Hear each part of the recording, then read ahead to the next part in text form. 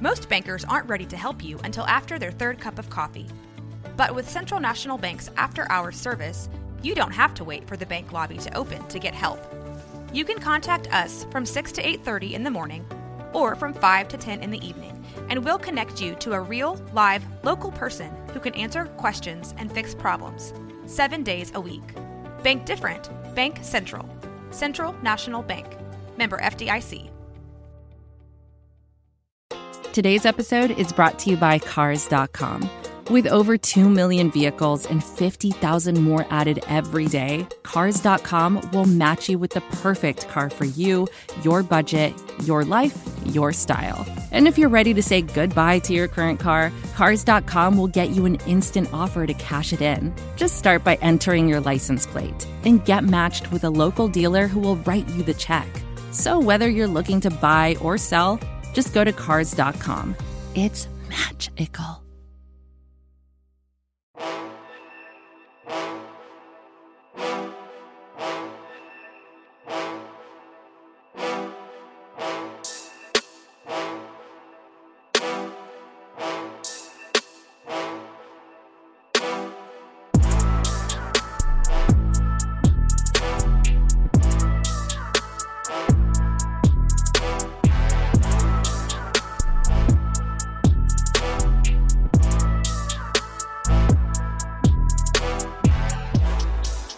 Hello, Trailblazers fans, and welcome once again to one of the least moist Blazers podcasts out there. Dave and Marlow, we get out here and try hard to bring you all kinds of Trailblazers news and analysis.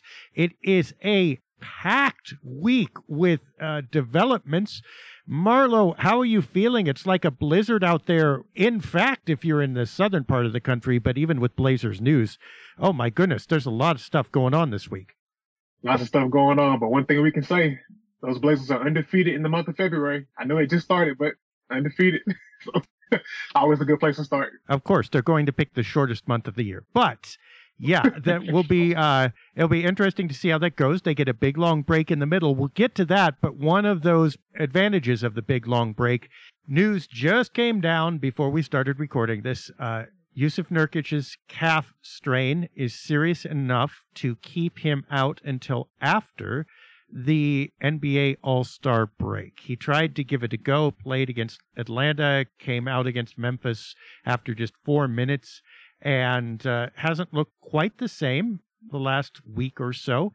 And now he's going to be out for 7 or so games. What's your initial thoughts hearing that? It's been a really rough season for him. They had a couple of weeks ago, an article came out that said he was like throwing up at halftime. So he's been sick, dealing with the calf injury. Just a really rough go. And you can sort of see it on the court. The substitutions and the Blazers playing, Juju Banks over him. So just hoping for the best with him. I don't think it's going to do a lot to change his trade value, just based on the fact that teams know he's injured, so he can still be traded. But just as a person, you're absolutely hoping that things are better for him in the future, and hoping that he's able to get that calf injury back to 100% normal. So now, yeah, a calf strain is one of the lesser injuries that you can list, and I think they're careful to describe it as that. That's one thing that's like, okay, it's a calf strain, I get it, but we're talking a week and a half. We're talking 7 games missed with that. That's a heck of a strain. Part of it, of course, though, is the layoff. They get a long layoff both during the All-Star break and after. They don't come back actually till Thursday after that All-Star break. So they'll all get 9 days. Nurk gets that 9 days and 6 more games besides. So, I mean, I'm on the fence about this. I mean, not about his injury. Obviously, he has it, and you wish the best to him. But, like, what really is this? Is this being undersold? Is this being overcompensated for? Or how does a calf strain equate to that much time off? I don't know. Yeah, and they said he was in a walking boot. So I don't know many calf strains that require a walking boot. I never had a calf strain, but it seems kind of serious. It seems like it's a little bit more serious than they put on. But one thing that I think about, just in terms of the trades and whatnot, depending on what the Blazers do, having that 9 days to be acclimated and get comfortable with one another is going to be really key. So any way you slice it, I think it's a win-win for the Blazers, especially if they can just come out of this healthy and ready to go for that second half. So you said you don't think that this injury would impede a trade or inhibit his trade value in any way? I wouldn't say so because teams have kind of seen what it looks like when he's healthy, and they know that he's hurt. It'd be one thing if teams didn't know that he was hurt, but it's within play if they know that he's injured and they're monitoring that. So I think if a team's looking for a rim protector, I'm not sure Nurkic is a guy that you want to try to go get. For a lot of different teams, just the way that he plays, but there are always suitors. There's somebody that's going to be able to find value on what he brings, and if they do, they know what he can do. He's a 15, 10, and 4 guy consistently, perennially. So that talent doesn't grow on trees. So there's going to be somebody that I think that calls and sees him as a good fit. And if not, Portland, they've shown that they'll live with him. So it's a win-win. Yeah. Now, if you're looking at Nurkic's trade value, how much do you have to take into consideration injuries? I'm not talking about this injury, but look, it's been since 2018-19 since he's played more than 70 games. In fact, since he's played more than 60 so far, since they haven't gotten there. He played 8 games in 2019-2020. Of course, none, he got injured, the year before. So 8 games in 2019-2020. 2020-2021, he played 37. He played 56 last year. And now he's at 45, which was pretty good. He had only missed 6.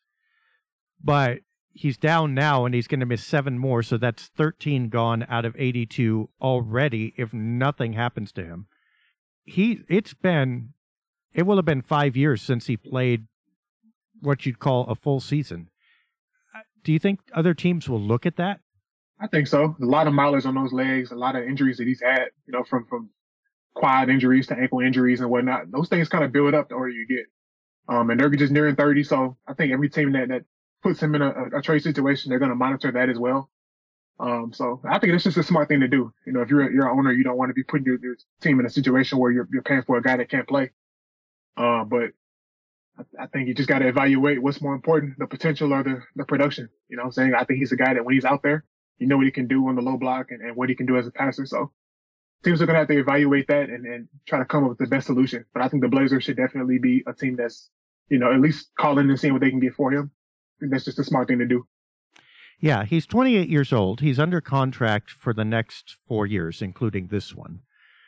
At this point, is it fair to call him, he's an average center, right? That's about what he is. I mean, there are a couple wrinkles. He can pass pretty well. He's developed his three-point shot. I mean, he's shooting 39% on a couple attempts per game this year, but that seems to be kind of like that's the little decoration on top of the cake. That's not even the frosting for him. Is it fair to say that Nurkic is pretty much he's just an average center and you know what you're going to get, just kind of a B- level guy? I think that's a fair assessment. I'd even go as far as to say maybe a little bit slightly above average. And that's not necessarily a bad thing. What I'm saying? He's not a guy that's terrible at any one thing that you would expect a center to be, when you're evaluating a center, but he's not great at any one thing either. So kind of got to put that into perspective, but I give him credit. He's a guy that you see him trying to continue to add things to his game. The 3-point rate, he's up to 22% on the 3-point rate. So he's trying to at least, diversify his game to fit the more modern NBA style. So, you give him credit for that, but I think if you're looking for him to be the all-star kind of guy, I think that ship has sailed 3 or 4 years ago. But he can still be a guy that can get you very, very solid production at that center spot. So he's making $15.5 million-ish this year. That'll go to 16, 18, 19. Again, add the halves in there as you go along. So it'll be almost $20 million at the end of his contract.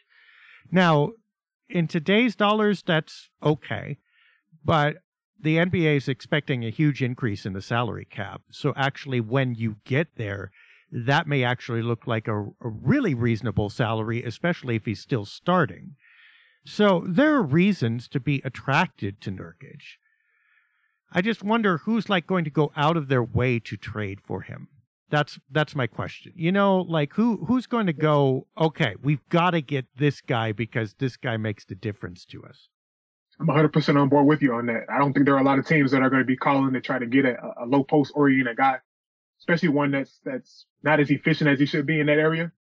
And like I said, he's not really great at any one thing, so that's going to be tough. But I think in all fairness to him, you look at the numbers, based on all the centers around the league, he's the 15th highest paid. So that's exactly what you would kind of expect from an average center, the 15th highest paid guy out of 30 centers in the league, the 92nd highest paid player in the NBA. So right around that top 100 kind of player. So I think if a team goes and gets him, they're going to understand he's not a guy that he's got to be your third or fourth best player if you're going to really contend. So with that in mind, I think that, in fairness to him, he's doing the right things as far as putting himself out there for being available for teams and whatnot. I wonder if anyone would consider him, or if he would consider platooning as a center. Look, is he going to come off the bench at this stage in his career? He'd probably itch about that, but you might be able to talk him into it. He's only playing 26 minutes a game. It's not like he's playing 38. So, you could have a starting center who's good and have Nurkic as incredible depth, especially if that center isn't huge, isn't a 7-footer. Then you have a consistent 48 minutes with the big guy. I could see that.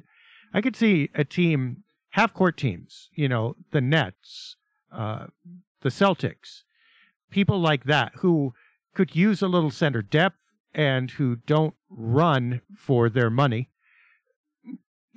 Maybe. Question is, could the Blazers get enough back to make that worth their while? I mean, I could probably put Nurkic in a place or two where he'd be okay, but what are they going to give up now to Portland to get the Blazers to trade away their starting center? I think that's well said. And just keeping an open mind about it. If you were his agent or if you were a player that was courting to try to bring him along, that might be something that you pitch to him. At 28, you've had a lot of injuries. Maybe something like this is what you use to kind of extend your career and keep your longevity going. So it's definitely something to consider.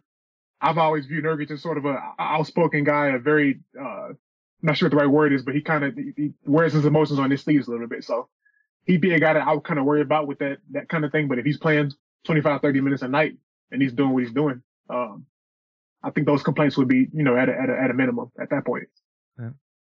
I mean, the Raptors, obviously, they might be able to use him because they have the defense to compensate for his lack of lateral mobility, too. The Knicks, that would be interesting, but probably toxic combination with Julius Randle, I'm thinking. I'd pay money to see that, though. That would be pretty funny. Maybe there are a couple other places where he could be. But yeah, I mean, who has something that will light the Blazers up?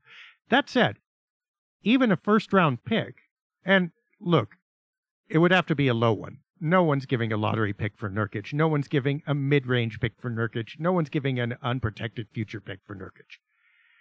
But let's say a contender is going okay, we have this pick that's going to be in the 20s. We'd trade that for Nurk. That could free up trade possibilities for the Blazers because remember, one of the things that they lack is their first-round picks to trade because of this Bulls protected pick that they owe. That could be, even a low first-round pick could be outsized valuable for Portland because things like the Stepien rule don't care whether the pick is low or high. It's just a first-rounder, right? So there might be some wiggle room there, too, if Portland was willing to eat a loss and, free up future trade possibilities. This is advertiser content brought to you by Frito-Lay. Hello, I'm Chip Murphy, here to get you ready for the big tournament. Tonight we'll break down who will be cutting... Cut! What are you two doing? Sorry, Chip. Prez here got his feathers ruffled when I told him Ruffles has zero chance of winning the title.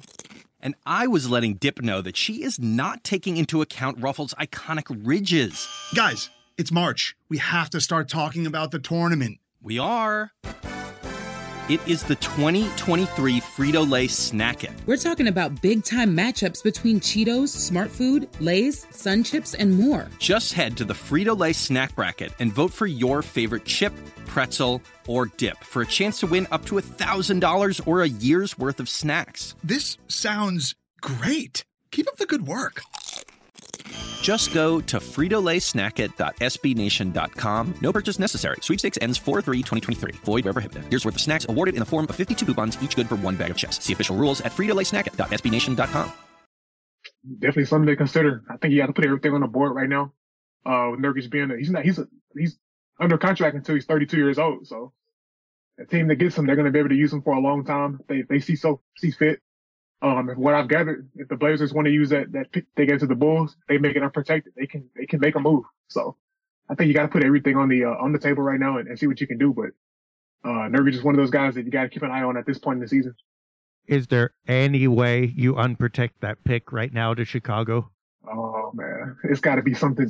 It's got to start with Pascal, and then we'll see. I think it's got to be something like this. Got to be. That's exactly me. Like yeah, that. yeah. Well, let's do the other one, and we're skirting around. We've missed some major topics here. We promise we'll go back, but since we diverted into the trade thing, here's one of the big questions that I've heard from people outside of Portland. Would you throw Shaedon Sharpe into a deal for Pascal Siakam? Oh man, that's tough. I just seeing the window that the Blazers are in right now, and feeling like they're in sort of a win now mode with Damian Lillard's timeline. I think I might. I've seen enough of Shaedon Sharpe to believe that he's gonna have star potential. But I think if you want to try to strike with the iron's hot, the Western Conference, I don't think it's ever going to be have this much parity, where it's this many variant teams that can go out and make a big run at it. So I think you put all the chips in the middle at that point and see what you can do with that. So yeah, if you show the Blazers Pascal Siakam, they have to think, right?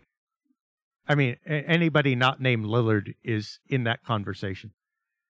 Let's ask you this. Let's say in some fantasy world, it came down to either Simons or Sharpe. One of them was necessary to get a Siakam deal done. Which one would you prefer the Blazers to lose? I'm going to go, man, this is tough. This is really tough. That's some good questions. I would say at that point, I think I would probably go, I'd probably give them Sharpe. Actually, you know what? Let me take that back. I think I would go Simons. I think we've seen some redundancy with the backcourts. We've kind of seen what the ceiling of that might be. You want to keep as much size as you can and as much versatility as you can in that area. I don't think the Blazers would struggle that much offensively if they let Simons go, especially for bringing in Siakam. So I think they'd be able to tread water in that area. So I think you go with it hurts to say, but you got to go with Simons there. Yeah, I think I do too. Although I don't think that gets the deal done. But I agree with you because I think, Sharpe is bigger, springier. I love Simons. And, people do this all the time, right? They're like, why are you talking about trading Josh Hart? You hate Josh Hart. No, we love Josh Hart, right? We absolutely love Josh Hart. We were just telling you 2 months early that this was going to happen because of the way the contract's set up, right? We have been bigger supporters of Anthony Simons than almost anybody outside the Blazers themselves. The whole world is crumbling around Ant as far as our forums and stuff like that. Like people are out with pitchforks and torches, thinking that you're going to save the town by, running this guy out of it. No, Anthony Simons is a good player. And Anthony Simons would be shining now under different circumstances, as we've said. So we love these guys. But you know what? If you tell me Pascal Siakam can come to town, I'm going to love Pascal Siakam too. That's well said. I don't think there's anybody on this roster that we dislike and are unfairly critical of. I think it's just being reasonable and understanding that players are better in different situations. And so we might see a different Anthony Simons in Toronto where he's able to be the lead guard, just to have more freedom. I think it'd be a win-win for both teams if they're able to get the contracts right and the fit right and whatever. I'm on board with it. And I think we support them in Toronto. We support them wherever they go. I think that's well said. The Clippers would probably like Nurkic too. You know who else might? Stealth team. I bet the Bucks could make use of him. I'm not sure they have anything to give, but Milwaukee, they kind of have that pattern with Brook Lopez. And it's like, I think they could slot Nurkic in there and go, you know what? We could use you. So I think there are really possibilities out there for Nurk. It's just, again, what could they trade? All right, let's go out of trade talk for a second. Let's back up before we get to the big trade rumor. Let's stop with Damian Lillard makes his 7th All-Star game. Did that surprise you at all? And how do you feel about Dame going to Salt Lake? Did not surprise me 100%. I thought there'd be a little bit of discussion there with the reserves, with Gilgeous-Alexander and those guys, but I thought that was a spot there for Lillard. And I liked what he said. He said he kind of expected it to be something that happened this year as opposed to in years past. And you normally see players kind of up their games a little bit before the All-Star reserves get announced. We saw that here. But literally he's done it 7 times now. So he kind of knows the ins and outs of it. Well deserved. And I'm looking forward to seeing him in the 3-point contest and the All-Star weekends. That's great to see. And he'll be throwing lobs to Shaedon Sharpe, right? I heard about that too. He'll be bouncing things out the backboard. Although that's not. I mean, Dame needs to tag out to Andre Miller. They need to go find Andre Miller wherever he is and have him pass to Shaedon. But so biggest All-Star game omission to me was Siakam. I don't see how Pascal Siakam doesn't make it. But his problem is there's a lot of forwards and centers in the East, right? There's a lot of front court players is what I want to say. Like, if I could, I would wave a magic wand right now and take Paul George out and put Siakam in. And I'm going like that switch should be made regardless of conference. I agree with that. Looking at the snubs, there were a lot of guys that I saw. Jimmy Butler, Jalen Brunson, a lot of different guys. Siakam's one of those guys. And if I'm one of the Blazers and I've got connections to him, I'm going to tell him right now, hey, if you come to the West, you might not have to deal with that. So come on to Portland. Do whatever you got to do to make a pitch. So yeah, that's simple as that. Exactly right. Yeah. What would you think of, so look, we already have teams, right? Like they're not Eastern Western teams. They're captain chosen teams. Should the All-Star process just be regardless of conference? Like eliminate the distinctions and just take the players who are the best? Yeah, give me the 24 best guys in the NBA. Just do it like that. I think it's just that simple. I think there should be some different changes as far as I'm on board with a lot of changes. I think they should wear the old school uniforms where everybody wears their own jersey. I think they should do the best 24 players. I think you should try to differentiate a little bit with the front court and back court. A little bit of everything. So I think, definitely diversify that a little bit more. I'm on board with that. Yeah, the danger, of course, being you get big city centric. So you get like 3 Knicks or, 8 people from the Lakers and Clippers. But as long as you still name the reserves by coach, right? You don't allow popular vote to determine everything. It probably shouldn't be too much different. I mean, give or take Kyrie Irving, because, I can't believe he got so many votes. I get it. He's talented. But like that name stuck out to me among the starters. But I'm not sure that the overall balloting would have looked that much different. And by the way, you could still have the 2 leading vote getters be the captains, regardless of position or conference, right? So just 24 guys. All the final 14 are named solely by experts. And there you go. Yeah, I'm on board with that. I think there's a lot of different changes. I think the fan vote kind of means a little bit too much. And being in a city like the Pacific Northwest, we've seen it year after year where we're pulling guys that play well got snubbed because of that. So I think it's great. I think the NBA this year, you look at kind of a power shift where people think that the Eastern Conference is the superior conference with, the Celtics and the Bucks and whatnot. But as long as you get it close, I don't think there'd be too many complaints. Especially since there are so many different topics that are much more important when it comes to that. I think the biggest thing is just getting the guys that deserve it in there, getting the right guys in there. And if you do that, the complaints will be at a minimum there too. So, well, they know the fan vote is garbage, right? Because they offer this like, it's 3 times vote day. Every time you click, it counts for 3 votes. So it's like, what the hell? If it's at all serious, you can't monkey with the process. Why don't you just have like on their day, there's a lottery wheel that spins, and if you hit it, you get 10,000 votes with your click. They're only a step away. It would create interest. Why not? It's just, and then they try to mitigate it with the votes of peers, which is interesting because Chet Holmgren got a bunch of votes, right? Yeah. And then media people, which okay. Nowadays, do I trust media people? I do not. So like that whole process is just weird, and adding the more categories in it just confused it without helping it. I don't know. Maybe should all get together and just everybody raise their hand who wants LeBron James. Okay. It's like we knew that was going to happen anyway. What are we doing with this? Hey, you might as well try something different. I guess my question to you would be, where do you think Jeremy Grant fit as far as like the snubs go and whatnot? I thought he was had a great season so far, but kind of just outside the list. What do you think about that? I think he belongs just outside the list, frankly. I mean, first of all, 500 team, you probably won't have 2 representatives unless it's glaring that these guys are fantastic. Yeah. Jeremy had a really hot start. He's come back to earth a little bit. Still not, he's great. He is. But is he an all-star? And he just got outdamed. Look, when that light started shining, everybody else was in the shadow, and everybody else, to be fair, I think has accepted that. I don't think Jeremy Grant is going, dang, that Damian Lillard scoring 50 and 60 points a game. I wish I was in it. He's going like, yep, no, I get it, and this is our guy. And, even to be mentioned, hey, fantastic. And everybody knows. Look, here's the thing, too.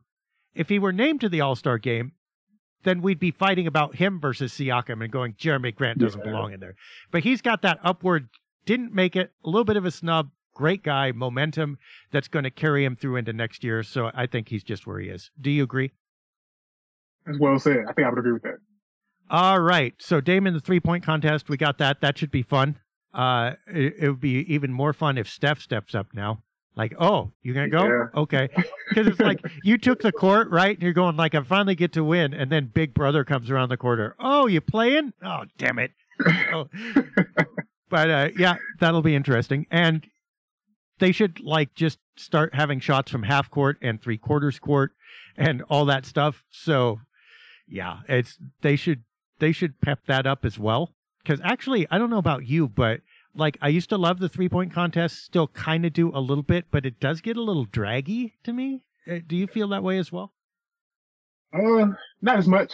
It's still my favorite event. If it were up to me, that would be the main event over the dunk contest with how many missed dunks there are. Probably in the minority on that, but I have fun when I watch it. I think they've done a little bit too much with the Mountain Dew, money balls, and it's hard to keep track of the points and whatnot now, but, not too many complaints on my end as far as that goes. It's usually fun if the great shooters are hot, so pretty cool. Yeah, that'd be interesting. Well, they could also set up a version of the skills contest or the kind of police or FBI shooting range things where things pop out. So once you do your regular racks, we're going to add on another 30 seconds. There's a spot where things are going to pop up and you got to shoot over them. You got to hit it over a ladder. You got to go half court. At the very end, if you still have time left, you get a 3/4 court heave. They should. I love it. I don't know. Do you remember back in the early 2000s when they would do the 2-ball challenge with NBA and WNBA players and they shoot from number spots? They should bring that back. I think they should bring that back 100%. Oh, that would be interesting. And so you got the 3-point shot, you got the layup, right? But when you have the mid-range shot, you also have a guy in Coke bottle glasses and a sweater screaming, "No, don't take that!" So, yeah. Okay, they should put us in charge of the All-Star game or All-Star weekend. Clearly, dunk contest. We already talked about Shaden a little bit, but I haven't seen anybody who's going to step up to him. It feels like the ramp is open to him so far to take this. Yeah, I mean, I've got to do my homework on is it McClung and Kenyon Martin Jr. and whatnot. I've got to study those guys and see what they got. But I think if I'm Shaden Sharp, I'll tell you what I do if I was Shaden Sharp. Weber State is in Ogden, Utah. The All-Star game is in Salt Lake City, Utah.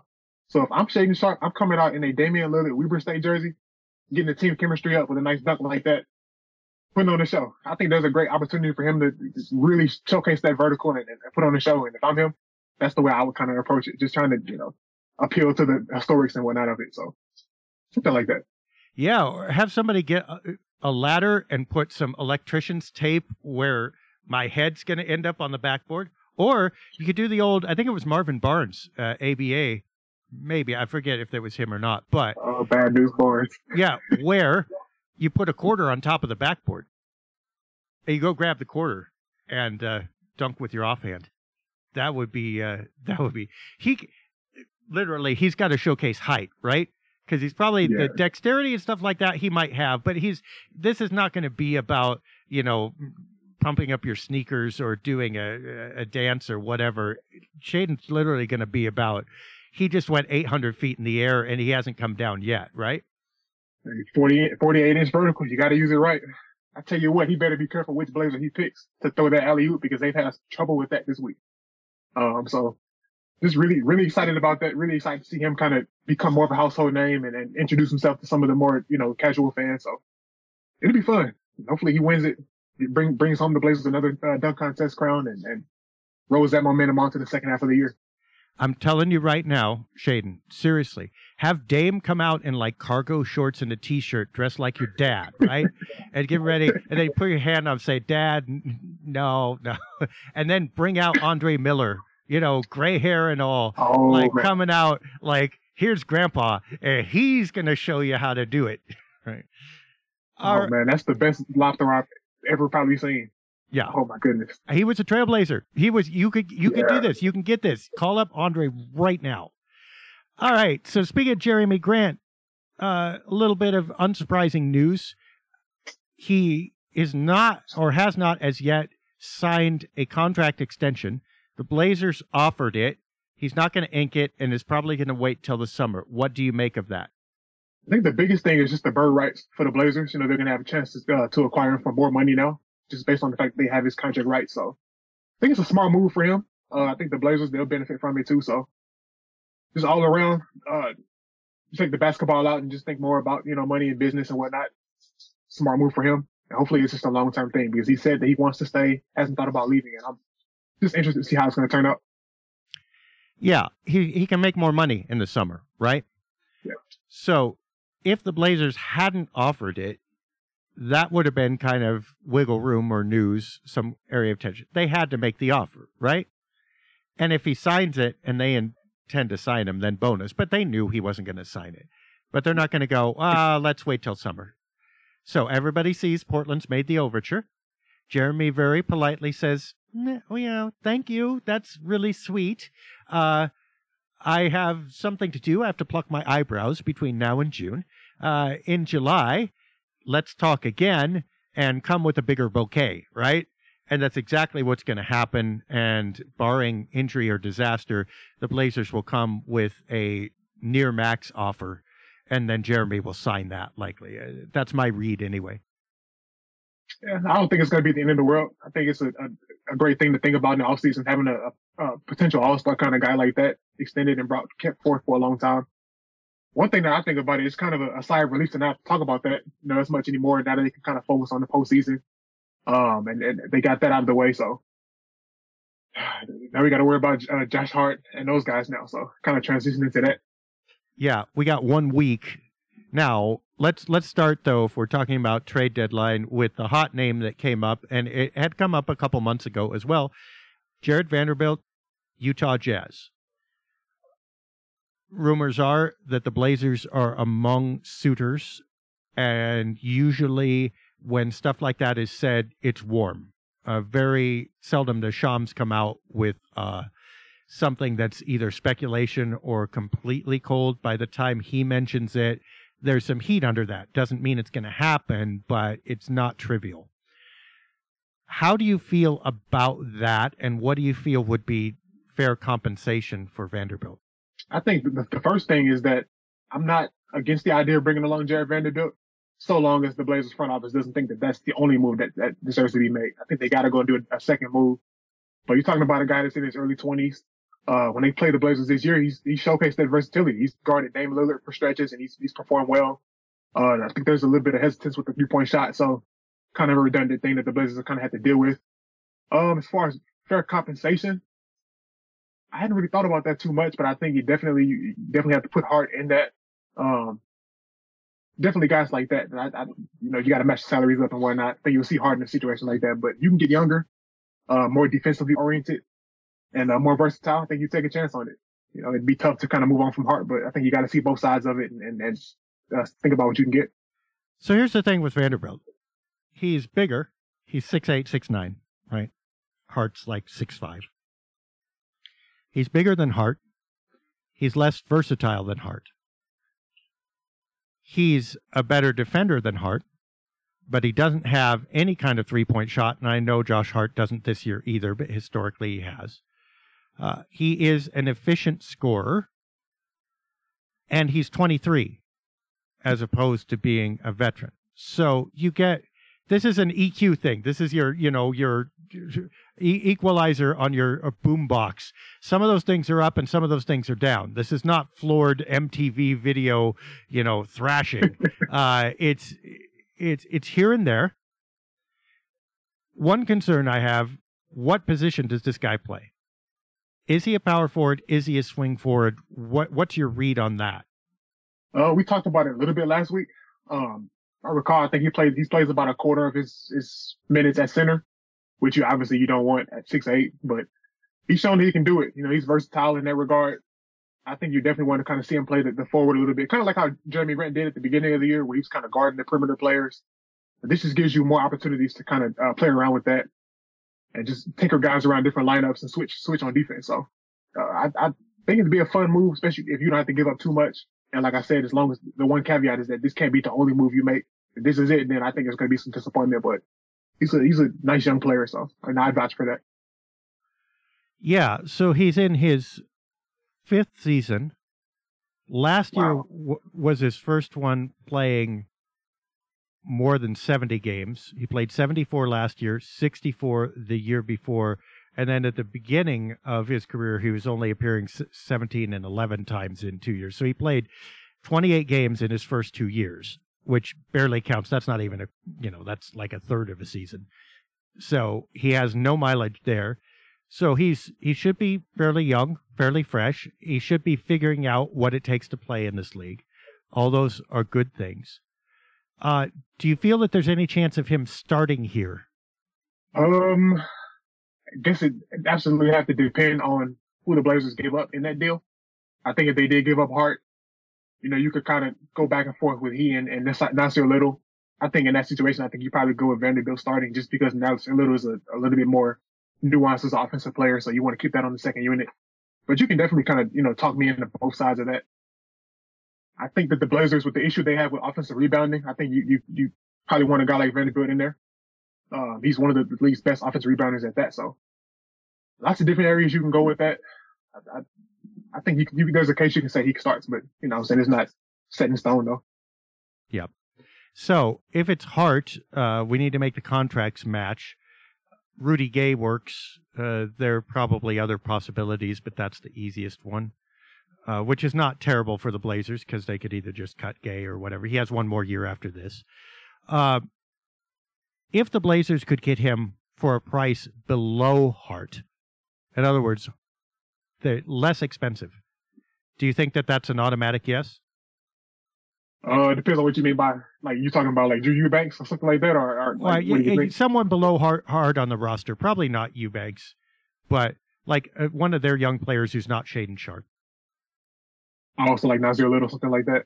Or anyone below Hart. What point does Vanderbilt become a bargain or a yes? Thinking about, I'm just off the top of my head. If you were to offer me McDaniels for a Little, I'd probably go Little. I'm very impressed with how he's elevated his game every year. I don't know. I think if the lowest I'd probably go is maybe Eubanks, but that's just me. I don't know. What do you think? Yeah, I'm not sure I'd trade. Well, I mean, yeah, I guess you could trade Eubanks for him, but that's like you're keeping Nurkic then, right? Because you have no centers. Yeah, I think if the Blazers can get him for one of their younger players or expiring players, I mean, Justice Winslow, if you don't plan to re-sign him, he has no value to you, so okay. There are other young players that he could go for, maybe throw in some second-rounders or something. At that point, I think Vanderbilt would be an interesting get. I like your asterisk, though, that we learned this in the Olshey era, right? That just because a move might be smart in the moment doesn't mean it's the long-term solution or the only solution. And it's okay to say, I did smart there, and I did smart there, and I did smart there, which is like saying, I got 3 answers pretty cleverly right on the math test. But yeah, did you graduate? No. Okay, well, what was the point then? Right. So I think we're in accordance there. But I think, gosh, Vanderbilt would be a really interesting defensive get, and that's exciting. He just doesn't solve your Josh Hart problems. All right. Speaking of Drew Eubanks, though, dunk contests, he did the Statue of Liberty. That was against Memphis, I believe. He's come in with energy, helped them win against Atlanta and Memphis. We need to take a moment to remember our hometown center. Have you been impressed by his play this week as Nurkic has faded and he's stepped up? I think I'm generally always impressed when it comes to Drew Eubanks, just based on the fact that he doesn't make losing plays. I think everything he kind of does is a positive, a net positive. And he takes high percentage shots, sets screens, plays hard. You know, you can kind of see him when he's met his match, you know, in the interior. But what we're expecting from him is basically what he does from a backup center. You know, I think if you were to start him every night, you sort of see some of those deficiencies kind of play out a lot more.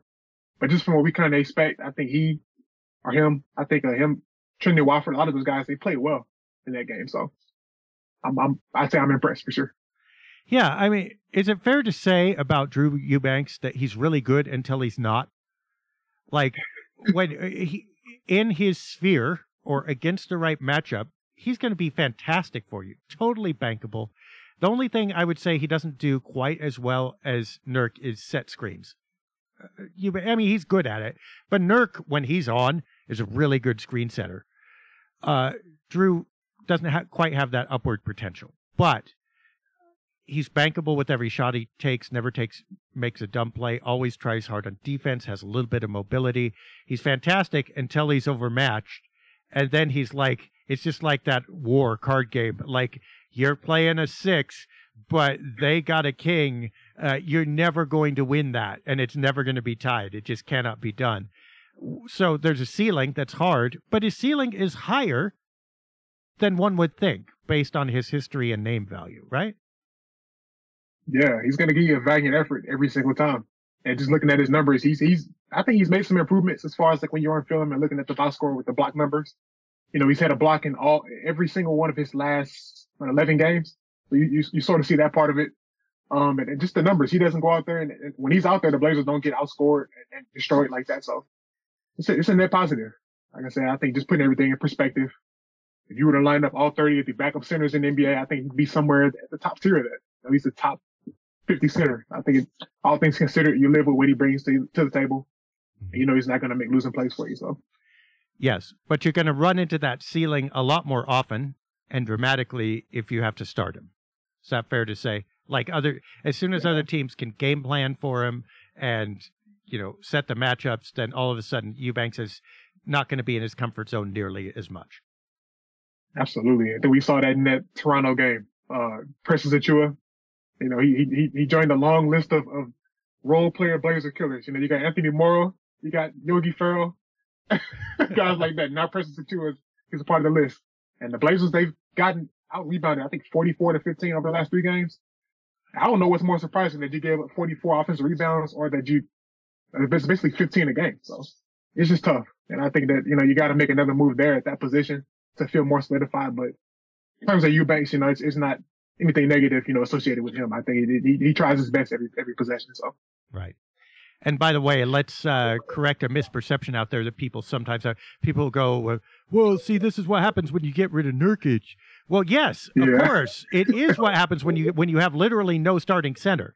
And the Blazers getting rid of Nurkic for literally nothing would be a very bad move. You're correct about that. There's presumed to be, if they trade Nurkic, they either have to get someone coming back at center now, which I think is the less likely option, or they have to eat the rest of this season with their deficiencies and then fix that over the summer, which is the more likely option. But I don't think anybody would ever say, based on this lineup, that they should get rid of Nurk, right? Because then that's 0 players approaching 7 feet.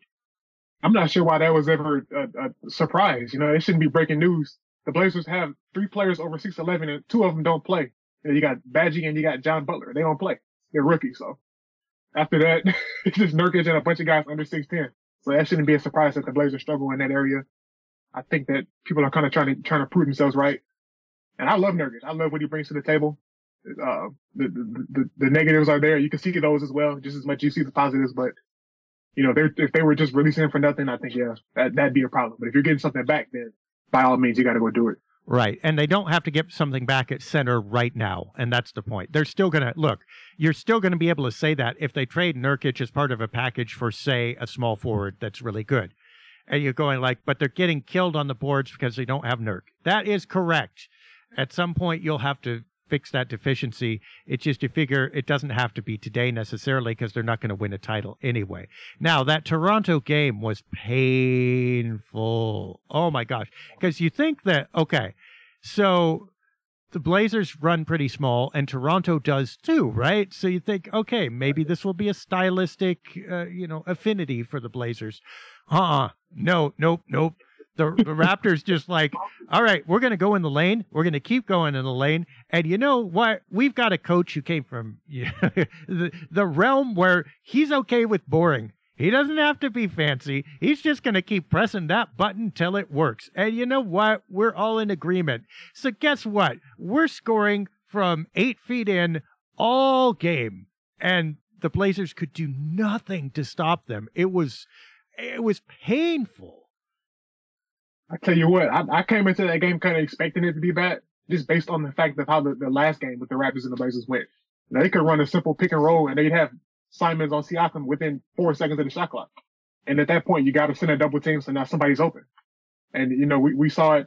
Look at the numbers. The Blazers had their 2 worst defensive games in terms of defensive rating this week. The Raptors were the worst one, and the Atlanta Hawks. So it was just there. And you saw it from the opening quarter. Got outscored, was it 37 and 14 or something like that.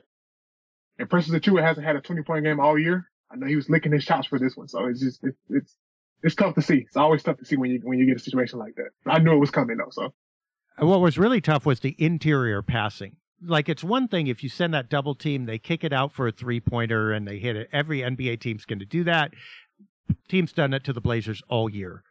But when you send a double team and the other guy goes down the baseline and there's a 6-foot pass for a layup or a dunk and that pass happens right across the paint, you're going like, oh, this is not sustainable. This is like literally playground YMCA level easy offense.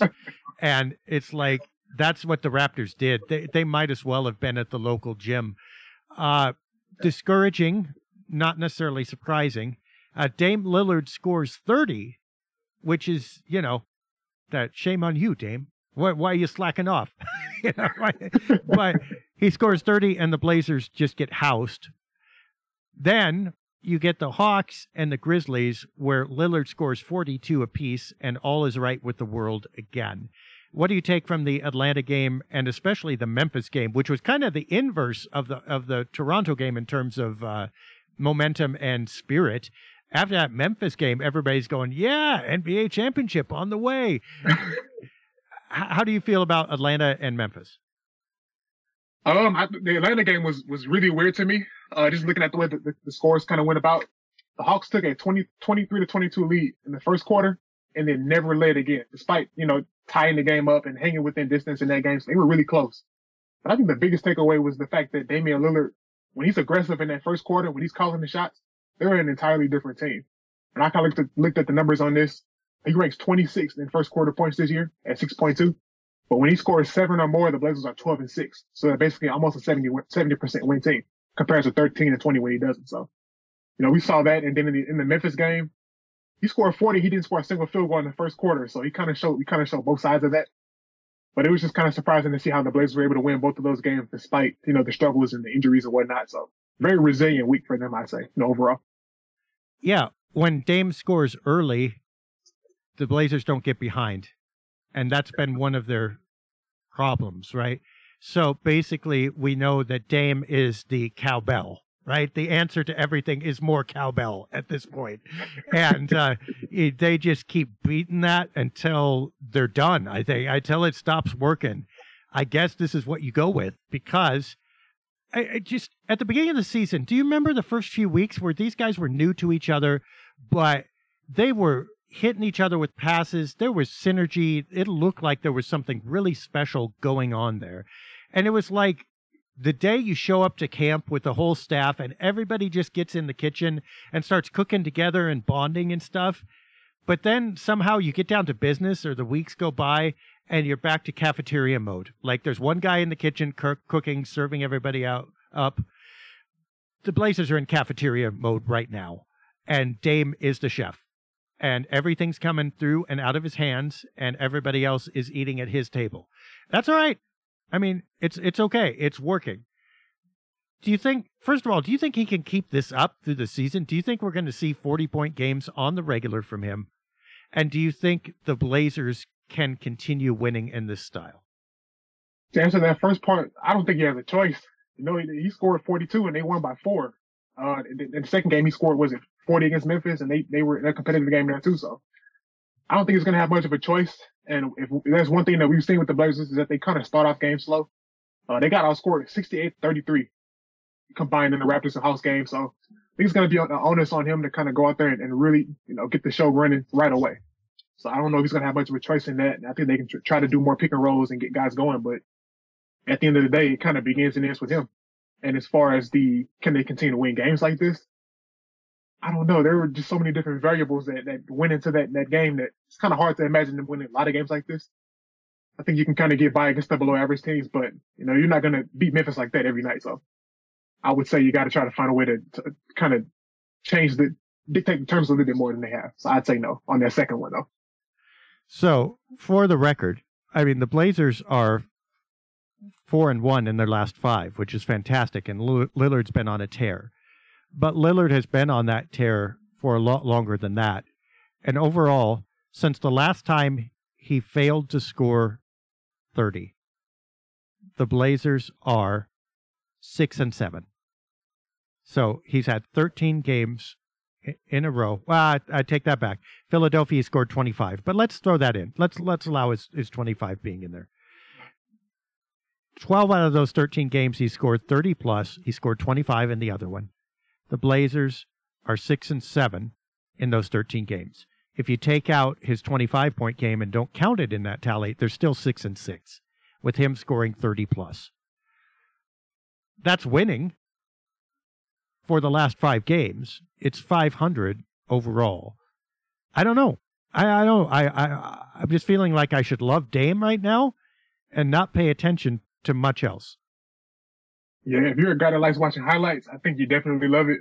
But it's just hard to say. Like, even after the House game, you listen to what Chauncey Billups said we won the game, but this is how you lose a game.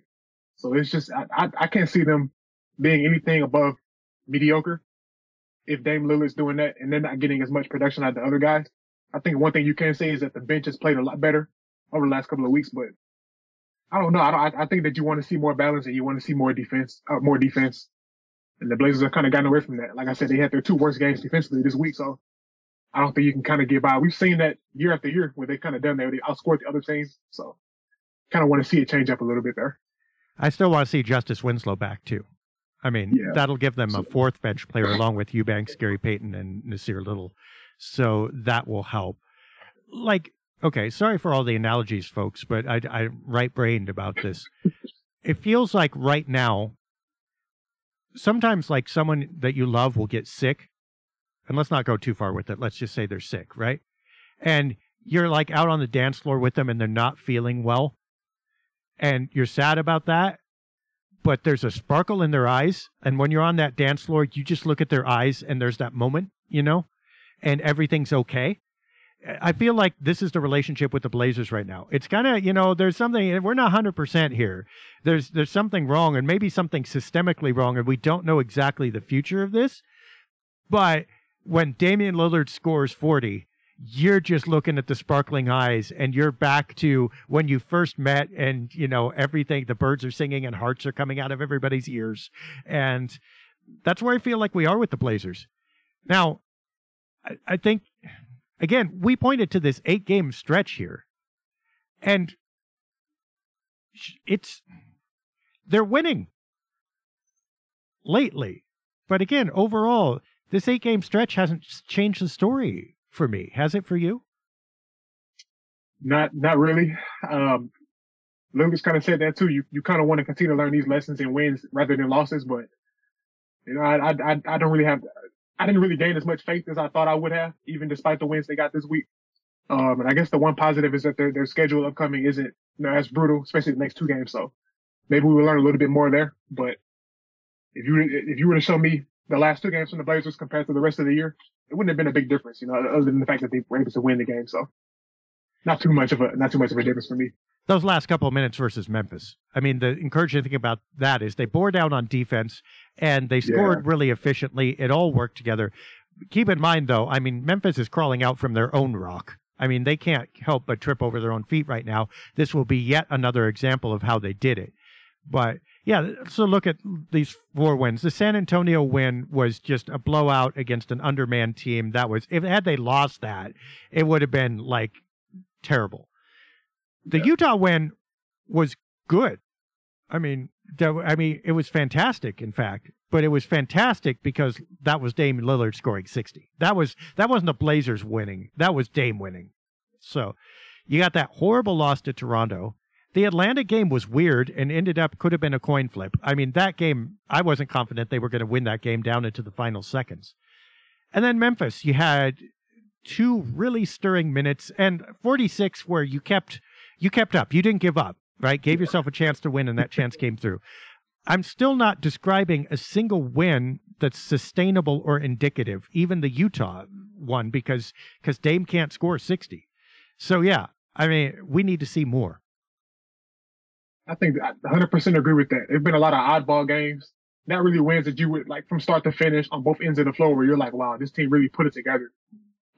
Even in that Utah game, like, the Utah game and the Memphis game are kind of similar to me in a sense that they both started off where it was like, oh, this might be a disaster.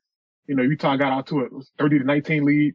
Memphis got out to an 18-5 lead. So there were some hiccups there too. And you just wait for the Blazers to kind of play a full game. One of those games they played in November where they from start to finish were locked in and were limiting mistakes. I think the one big thing is they've kind of cut the turnovers down a little bit.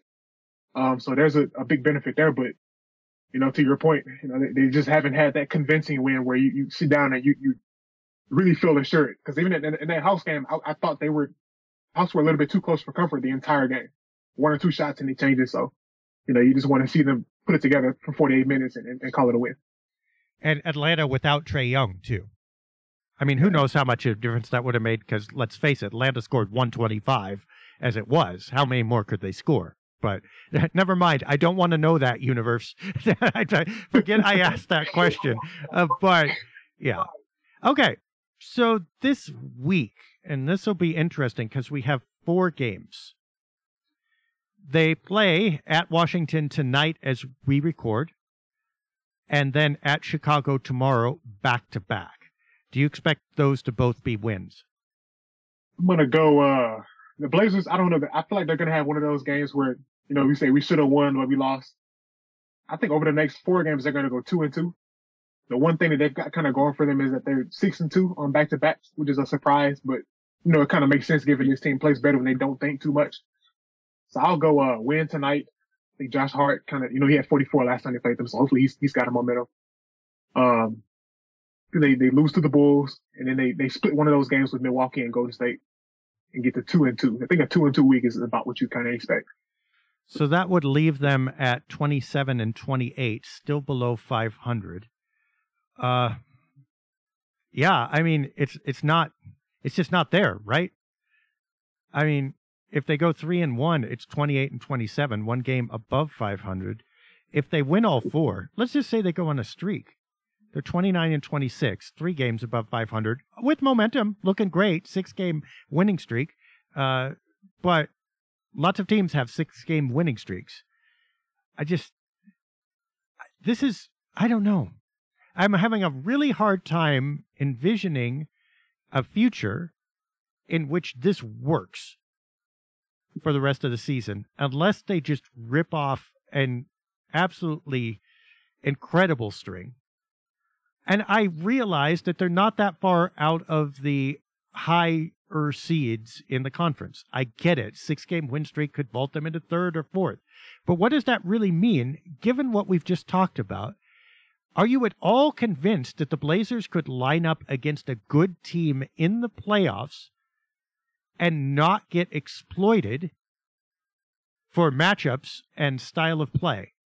In other words, there's no fluke games left. There's no Trae Young's out or Atlanta's doing this or Dame's going to score 60 a night. Can they win when these coin flip games or huge Dame nights don't happen? I think you kind of have to grab a notebook and write out, you know, which teams you match up well with, which ones you don't. I think it definitely depends on the absolute matchup. I think if you were going into a situation where, let's say Portland's the 6th seed and Sacramento, as they are right now, they're the 3 seed. I don't think we go into that series and be, too nervous. I think, with all due respect to Sacramento, Portland, they kind of match up. Two teams that are very similar. So they match up well. I think if you were playing against Denver, you'd be a little bit fearful of that.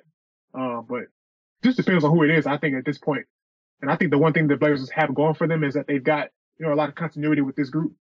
Hasn't gone well, but that Nurkic, Grant, Hart, Simons, Lillard lineup has played the second most minutes of any 5-man lineup in the league. So having that continuity, chemistry, and being able to play those matchups is very important. So it totally depends on who they played against, I think, for me personally. Can the Blazers win a playoff series? I'd say, yeah. I think you always have a chance when you have the best player on the floor marching out there. They say that in Game 7s, but I think it applies to series too. With Damian Lillard, a guy that hasn't made it out in the first round since 2019, I think he's going to be very motivated to do that. And they've got the character guys to do it. But it just, like I said, you got to hope that the bracket shakes out in a beneficial way for you, kind of like it did in 2019. And you got to just be able to make those big plays when it counts. So if they can just get that going, I think they're good. Yeah, I think I agree. The ceiling is 2019. Someone was making comments the other day, or one of the other podcasts. Can you say they can win a playoff series? They can always win one. As you say, they got Lillard on the floor, right? I mean, it's possible. Can they win 2? Well, now, can you flip a coin twice and it turns up heads, right? Well, okay. The more coins you have to flip, the lesser your chance of getting the result consistently. I don't think they make it to the conference finals, but even if they got the exact right matchups, and they did, there are not 3 teams in the Western Conference that the Blazers are going to beat, where the last of them makes it to the conference finals level. I mean, can I pick out 3 teams out of the 12 possibilities here? Sure. But which one of those 3 is going to be at the conference finals level? By the time they get to the third round, even in the best of worlds, at this point, they're going to come up against a team that is going to handle them, and it'll probably happen sooner. Now, which begs the question, and this will be how we end here, we are 1 week from the trade deadline. When you and I talk next, it will be done. Do you see the Blazers making a big enough move to make a difference this season? In other words, do you see the Blazers making a move in the next week that changes the narrative that we just described? Honestly, I don't. Just based on what I've kind of read and what I've heard, the Blazers have kind of committed themselves to too many guys being, what you would call untouchable. And there are just so many, like the situation with the pick and the pick swap in Chicago. I think that's a big hurdle to kind of leap over at this point in time too. So everything's kind of got to match up just right for them. I think we'll see one move that could shake the standings a little bit, but not too much. A minor move. But as far as a major move, I would kind of, just being realistic, I don't think it's going to happen. I'll say that. Okay. So, pretty sure I agree. Here's the deal. You look for another Drew Eubanks kind of guy, but plus. I'm not talking about Drew. Drew is a signing pickup, okay? But the effect you've had with Drew? Like, the guy who comes and the Blazers are able to make way more use of him. He looks way better at Portland than he did elsewhere. Jeremy Grant could also be an example. They're not going to get a guy of Grant's level. They'll be above the Drew Eubanks level when he was signed. Look for a move like that, okay? I mean, Vanderbilt might qualify for that. There might be a couple others out there. I don't think they're going to make a move that makes you say they've done it. In fact, I think they might make a move that makes you think they went backwards right now, because they might. I wrote about this. If Josh Hart goes out, you're not going to get that level of talent back in right now. But you get the guy who you go for the second half of the season, hey, this guy's way better than we expected. He looks like he fits. And then you're rolling into next season with a more complete lineup than you would have had, for instance, Josh Hart opted out and you're going, this is too rich for my blood. I can't re-sign him. Or, well, another year of use of Nurkic. Let's see how this goes, right? Also, you focus in your summer moves so that you've got a solvable set of problems rather than going, okay, we've got Swiss Army knives all over the place around Damian Lillard, plus Anthony Simons, who is like Damian Lillard. So how do we sort this nebulous whatever into a definable unit? Well, we did part of it at the trade deadline with this move. We got rid of one of our Swiss Army knife players. We got this guy who's coming up. We figured that position's going to be pretty good. So now we solve the issues at this other position, add a little more depth, and we think we're good to go. I like that. I haven't really heard too many perspectives in terms of looking particularly at next season. That's neat. I guess the one thing you could say is that we've learned is that Joe Cronin, he isn't afraid to make moves. He's not fearful of that in any sense. So, you kind of hold out hope with that. But the way you put it, if you put yourself in an advantageous position next season and beyond, I think that you got to consider that too. So, no arguments on my end with that. Sure. Well, and you don't compare it to like what you hoped the Blazers would be or even what they are right now. You got to ask yourself, if the Blazers go into the summer with Yusuf Nurkic, Josh Hart, and this lineup, and Justice Winslow, who has an expiring contract, right? What do they have to do? I mean, are you content with that rolling into next season? Probably not. So what would you have to do? I don't know. A lot of stuff. You can't get mad at them if they do some of that stuff right now, if the opportunity is available. Conversely, I'd say you can't get mad at them if that opportunity isn't available and they don't do anything. They know they're not complete, but they have no moves, I think, unless a real sweetheart deal comes up. They have no moves that revolutionizes this season either way, whether they make a trade or don't. So the question will be, can they make a smart move for the future that really builds up this team and becomes step A, understanding B, C, and D are going to happen later. Anything we're missing? I don't know. I found one cool stat. Shaden Sharp actually leads the Blazers in plus minus over the last 2 weeks. So that's kind of random, but I don't know. I like to come up with little stats every time I come on the podcast and just spit them out a little bit. And I think it's been great for him, the last 2 weeks. So it's pretty cool off the top of my head. He's been pretty nice. He went through a lull, right? I mean, and this is rookie, right? Rookies do this. Shaden Sharp is no exception. I always keep in mind, I say to myself every time he comes on the floor, played no college ball, didn't know anything about him at the beginning of the season. And then everything he does looks fantastic. I don't care if he misses that shot. Like, look at the authority with which he shoots. Look at that cut. This dude played no college ball. It's like, it's found money this year with Shaden. So I love stuff like that. All right. But you know what? Go ahead. Oh, what were you going to say? Please, go ahead. I was just going to say the way he plays the game is actually, like, I feel like if I were a coach, that's what I would want. When he gets the ball, it's either a shot or a pass right away. So I think that's good. Just continue to build on that. Yeah, he is decisive and he is aggressive. And how many rookies aren't? Even more talented rookies. Especially if they're not, look, you're number 1, number 2 pick. You expect them to be the entire package. Everybody else, you're expecting them to be looking over their shoulder. And Shaden Sharp is like, no, I'm not looking over my shoulder at you. You look over my shoulder. By the way, you can't get high enough. You better go up into the cheap seats if you want to see actually over my shoulder, because I'm jumping at least to the 200 level. So if you got issues with me, we'll correct them, I suppose. But for now, I'm going to do what I do. And I hope he never loses that attitude, because it's like star power and potential right there. And I don't care how many shots he misses. Oh, here's the other thing. He's got that quiet swagger, right? Yeah, it's not the loud. Do you remember Jared Bayless? Did you watch Jared Bayless at all when he was in Portland? Oh, I was a LaMarcus Aldridge fan, so he'd come in the game, and if he missed 10 or if he made 10, he kept shooting. He just lit up the scoreboard. I liked that about Jared, but he also was loud in everything he did. And I don't mean vocally loud, but he'd miss a free throw, and you'd think the apocalypse had come. And he, just everything he did was just very brash and out there. You knew he was in the room. That was an asset in some ways. It was a detriment in some ways. Shaden's like, if you don't know I'm in the room, that's your problem.